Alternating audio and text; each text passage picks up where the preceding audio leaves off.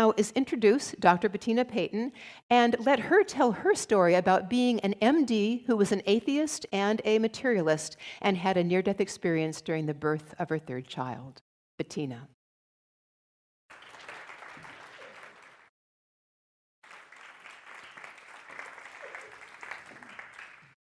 Thank you, Marjorie. First, I'll share some highlights from my near-death experience, and then I'll describe its impact on my life. And the main point I want to convey in telling my story is the close link between a near-death experience and meditation. In my case, my brush with death triggered a deep meditative state. My story begins in childhood, when my father told me that nothing happens after we die.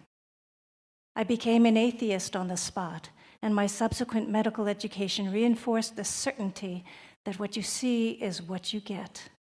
I was confident that when your body dies, it's all over.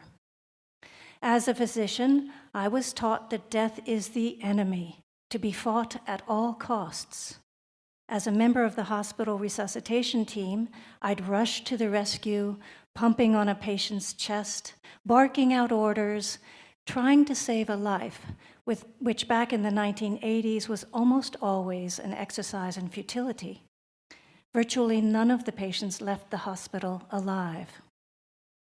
I used to feel bad putting the patients through what we called a flog.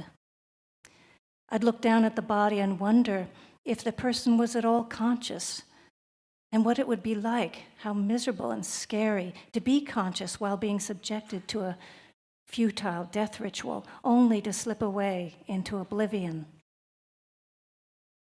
Amazingly, 2 years later, this is exactly what happened to me. I was totally aware as I went through the dying process, but instead of being scared, I was in a blissful, transcendent state. During my second pregnancy, an ultrasound showed that the placenta had grown over the birth canal and also was covering the entire front inner wall of my uterus. This meant that my surgeon, while performing a cesarean section, would have to cut directly through the placenta, which is essentially a spongy mass of dilated veins.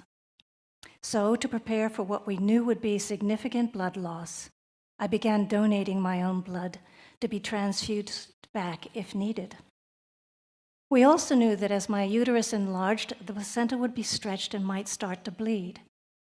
Sure enough, in the 7th month, the bleeding began, and I was admitted to the very hospital where I'd completed my training 2 years before. The bleeding continued a little every day. The plan was to deliver the baby as soon as its lungs were mature enough to breathe on its own. My husband, also a doctor in the same hospital, came to my bedside every evening with our year-old twin boys for a bedtime story and a kiss goodnight.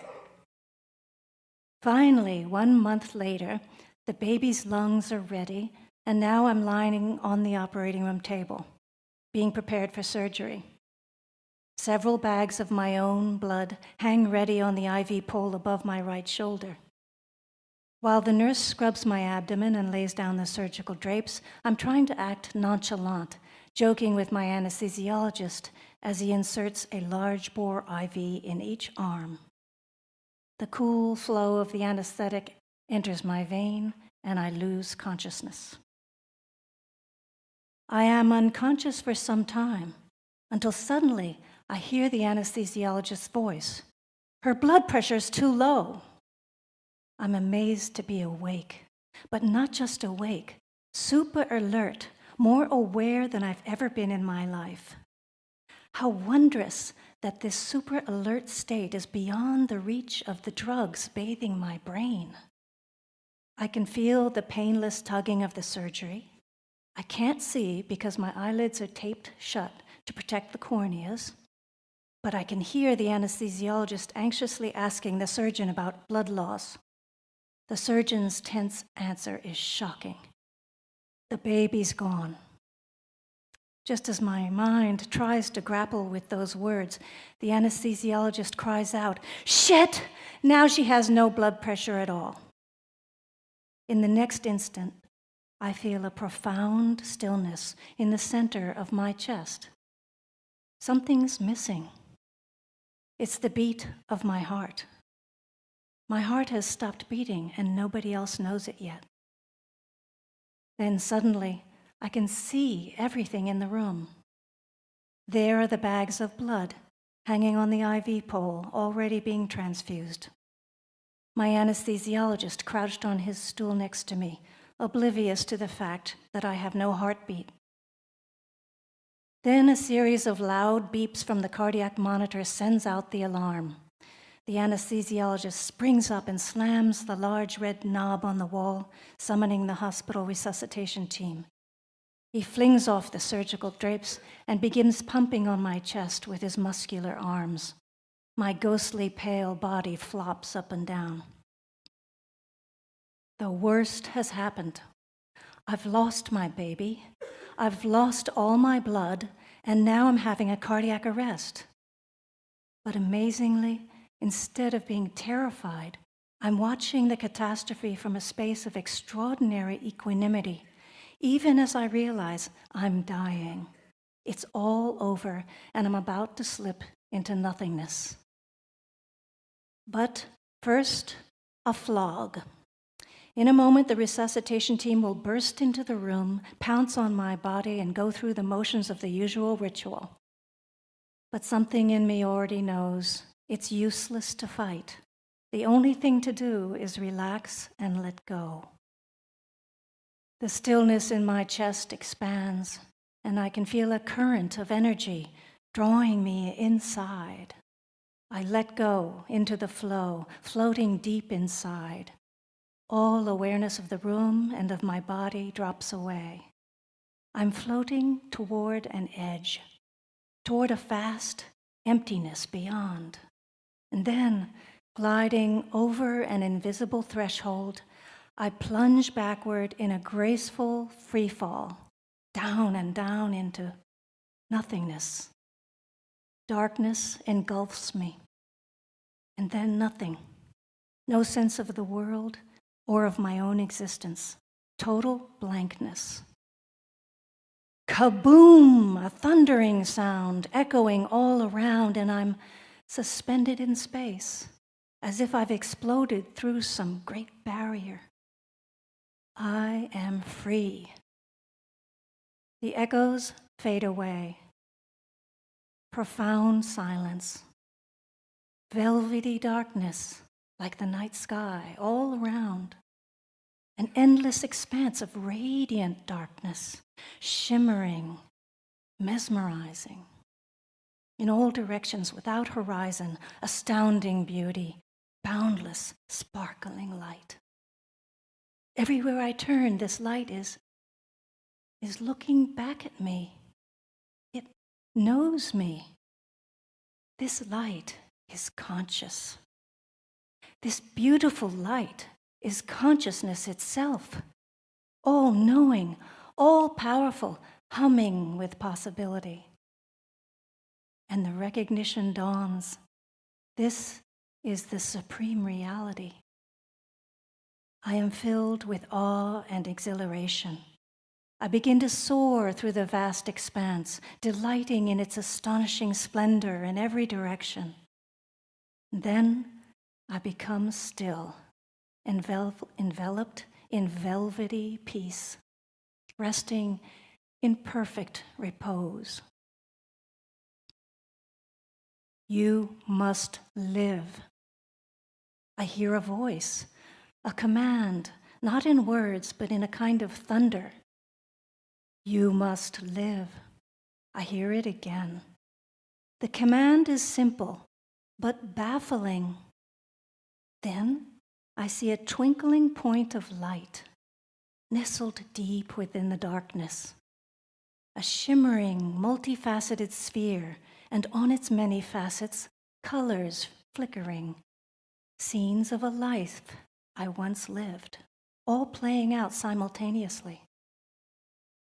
My life, my entire world, contained in a grain of flickering light. You must live. The command resounds a third time, and now it is clear. I am to return to that life. But how can I possibly fit into that tiny world?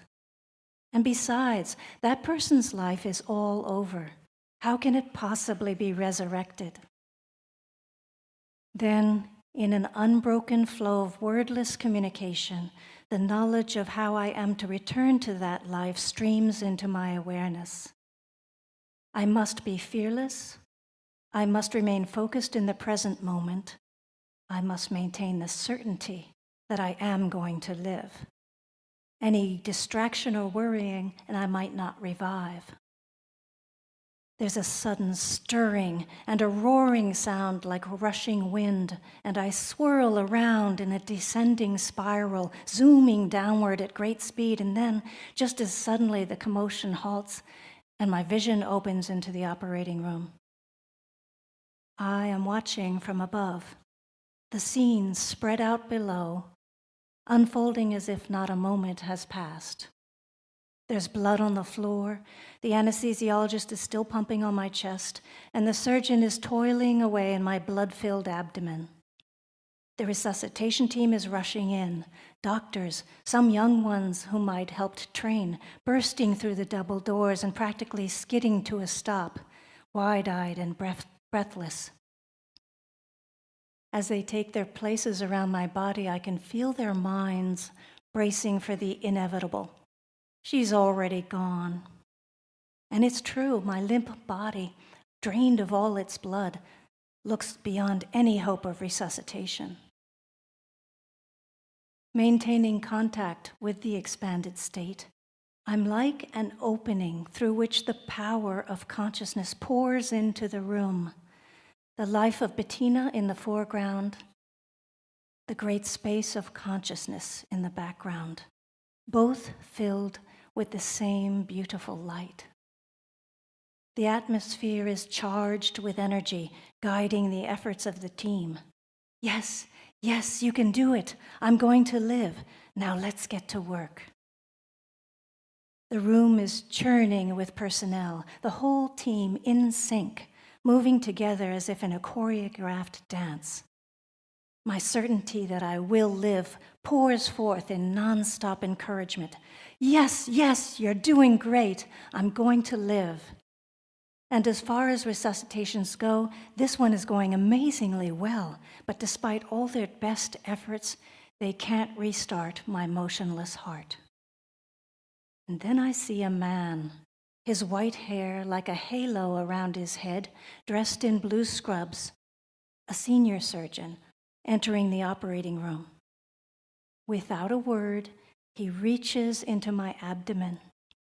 As his hand disappears into the lake of blood, my point of view drops down, and I'm watching from inside my body. I can see his hand searching around, finding the largest artery, my aorta. Wrapping his fingers around it, he clamps the great vessel shut. There's an intense stab of pain deep in my core, and then an explosion of white-hot light, like a sunburst, spreading at lightning speed throughout my body, branching into millions of delicate channels, lighting up every pore, every cell. The touch of this light is searingly hot, its brilliance stunning, its intimacy both terrifying and blissful. I lie there in fear and awe and gratitude because now I know I am going to live. I'm no longer watching the scene from above. I'm now stationed in my body. Lying flat on the operating table, all I feel is love, and all I can see is light radiating from my body. Then I hear the voice of the elder surgeon. Stop compressions. He can feel a throbbing in my aorta. Everyone falls silent, waiting. Sure enough, 8 minutes after it stopped, my heart is beating again. I am ecstatic, brimming over with energy and such joy and gratitude that I want to leap up and dance around the room. A few minutes later, one of the doctors leans over and whispers in my ear a message that fills me with even more joy. You have a beautiful baby girl, and she's doing fine. Just 5 days later, I left the hospital alive, revived, and mystified, with a beautiful baby girl in tow. I was me again, but I was not the same. I felt totally new, and for a time, my awareness and perception were extraordinarily sensitive and open. I could sense the inner state of others and felt connected to people, even from a distance. I could look inside my body and see my own organs. I could feel an intense but harmless heat deep inside, like my whole spinal cord was glowing red hot. And nothing, not even bags of ice laid out on my body, could cool it. And when someone touched me, I could feel energy flowing between us. I had entered the hospital as a close-minded skeptic, with a view of reality that was often cynical. I came out wonderstruck, awakened to the sacred foundation of all existence, and ecstatic, overflowing with a sublime love I never knew existed. I couldn't wait to tell my husband the good news. You're not your body. Dying is nothing to be afraid of. My husband, an atheist, looked at me like I was crazy. When I tried to tell him what I had discovered, I only had one word: consciousness. To him, this word was merely a medical term we used to diagnose the level of alertness in a patient. No, you don't understand, I said. The consciousness I'm talking about is something extraordinary. This consciousness is all-pervasive, all-knowing, all-powerful. He shook his head. These words reminded him of the religion he had rejected long ago. No, you're the one who does not understand, he said. Nothing extraordinary happened. It's just a fantasy, an altered state produced by your oxygen-deprived brain. But I knew what I had experienced, and I also knew that it was possible to return to this experience without having to nearly die. So I set off in search of understanding. I found the first books on near-death experiences, which led me to attend a meeting of the local IONS group in Boston. It was just a handful of people back in 1988, sharing our experiences, and no one seemed to know how to get back to that transcendent state. Then I found an important clue. I was reading a brochure for a conference on mind-body medicine, and the word meditation literally jumped off the page. It was almost as if the consciousness of my near-death experience was in that word. My next thought was, I need a teacher. I went to a program on meditation, and they showed a video of one of the meditation teachers, a woman. As she spoke, I didn't hear a word she said. I just stared at her eyes. In them, I saw something. She knows. She knows whatever it is I need to know. I decided to do whatever it took to meet her face to face. With great difficulty, I arranged for coverage at my job, managed to convince my husband to take care of our 3 little ones for the weekend, and set off for a meditation workshop. When I arrived, I was told I could see the teacher at the morning chant. The next morning, when the teacher walked into the meditation hall, my heart jumped the moment I laid eyes on her. Something in the way she moved, the graceful swing of her gait, her flowing robes, told me that this was no ordinary person. I recognized the power of that extraordinary consciousness in her, emanating from her. It filled the room. My heart began to pound as she took her seat and joined in the chant. and something inside was lengthening my spine, making me sit bolt upright so that my head towered above the crowd. An energy rose up and poured out through my eyes, beaming on the teacher like a spotlight. And then I heard a voice inside, a deep part of my own being say, "Look at me." And then again, louder, "Look at me." And a third time, like a silent roar, "Look at me." At that very instant, the teacher raised her eyes from her chanting book. Slowly, her head began to turn in my direction.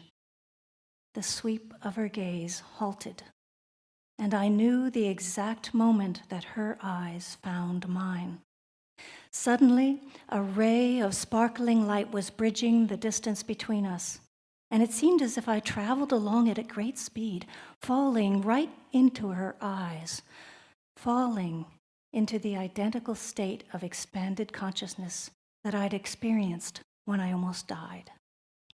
The same radiant darkness, the same expanse of beautiful sparkling light all around, the same freedom, the same ecstasy. But this time, I could feel the teacher's presence. In that state, we were one. Then I heard her speak inside my mind. "Welcome home. You have come home." Her words unleashed a river of love, cascading down like a mighty waterfall, so powerful that I lost all awareness. When I regained consciousness, tears of joy had already soaked the front of my shirt. My whole body seemed to be melting in waves of love, and for the rest of the workshop, I kept gliding spontaneously in and out of deep meditation. That blissful state ebbed over several days, but now I knew meditation was my way back home. My near-death experience brought many changes to my life. For one thing, it launched me on the path of meditation. It also gave me the courage to take an extended leave from medical practice to go home and raise my children. The near-death experience inspired me to change the direction of my career as a physician. I decided to devote my medical practice exclusively to end-of-life care. I joined the first wave of physicians in creating the new specialty of hospice and palliative medicine, and helped to establish and directed one of the first state-of-the-art inpatient hospice facilities in New England. My near-death experience was perfect training for caring for patients at the end of life. It gave me the ability to discern between physical, psychological, and spiritual suffering, and to address each of them with the appropriate modality. It gave me the ability to sense where a patient is in the dying process, to connect on a nonverbal, energetic level, and offer companionship and encouragement. Having experienced the energy that passes between people through touch, I now had a new respect for touch as a powerful way to convey comfort. But the most potent medicine I had to offer was my inner state. It was my lack of fear and the stillness cultivated by meditation that brought the most comfort. My daughter is now 30 years old, and even now, not a day goes by without me remembering my near-death experience. I've made some progress in assimilating its gifts. Those who have known me over the years tell me I've gotten much more fun to be around. They say I'm more relaxed and natural, and that I'm good in a glitch or an emergency. My husband and I recently hosted 150 guests at our home for our son's wedding. Instead of getting all uptight as I would have years ago, I stayed relaxed. I enjoyed the whole occasion immensely, and when people remarked on how calm I would smile, knowing it's all because of my near-death experience. So thank you for letting me share my story.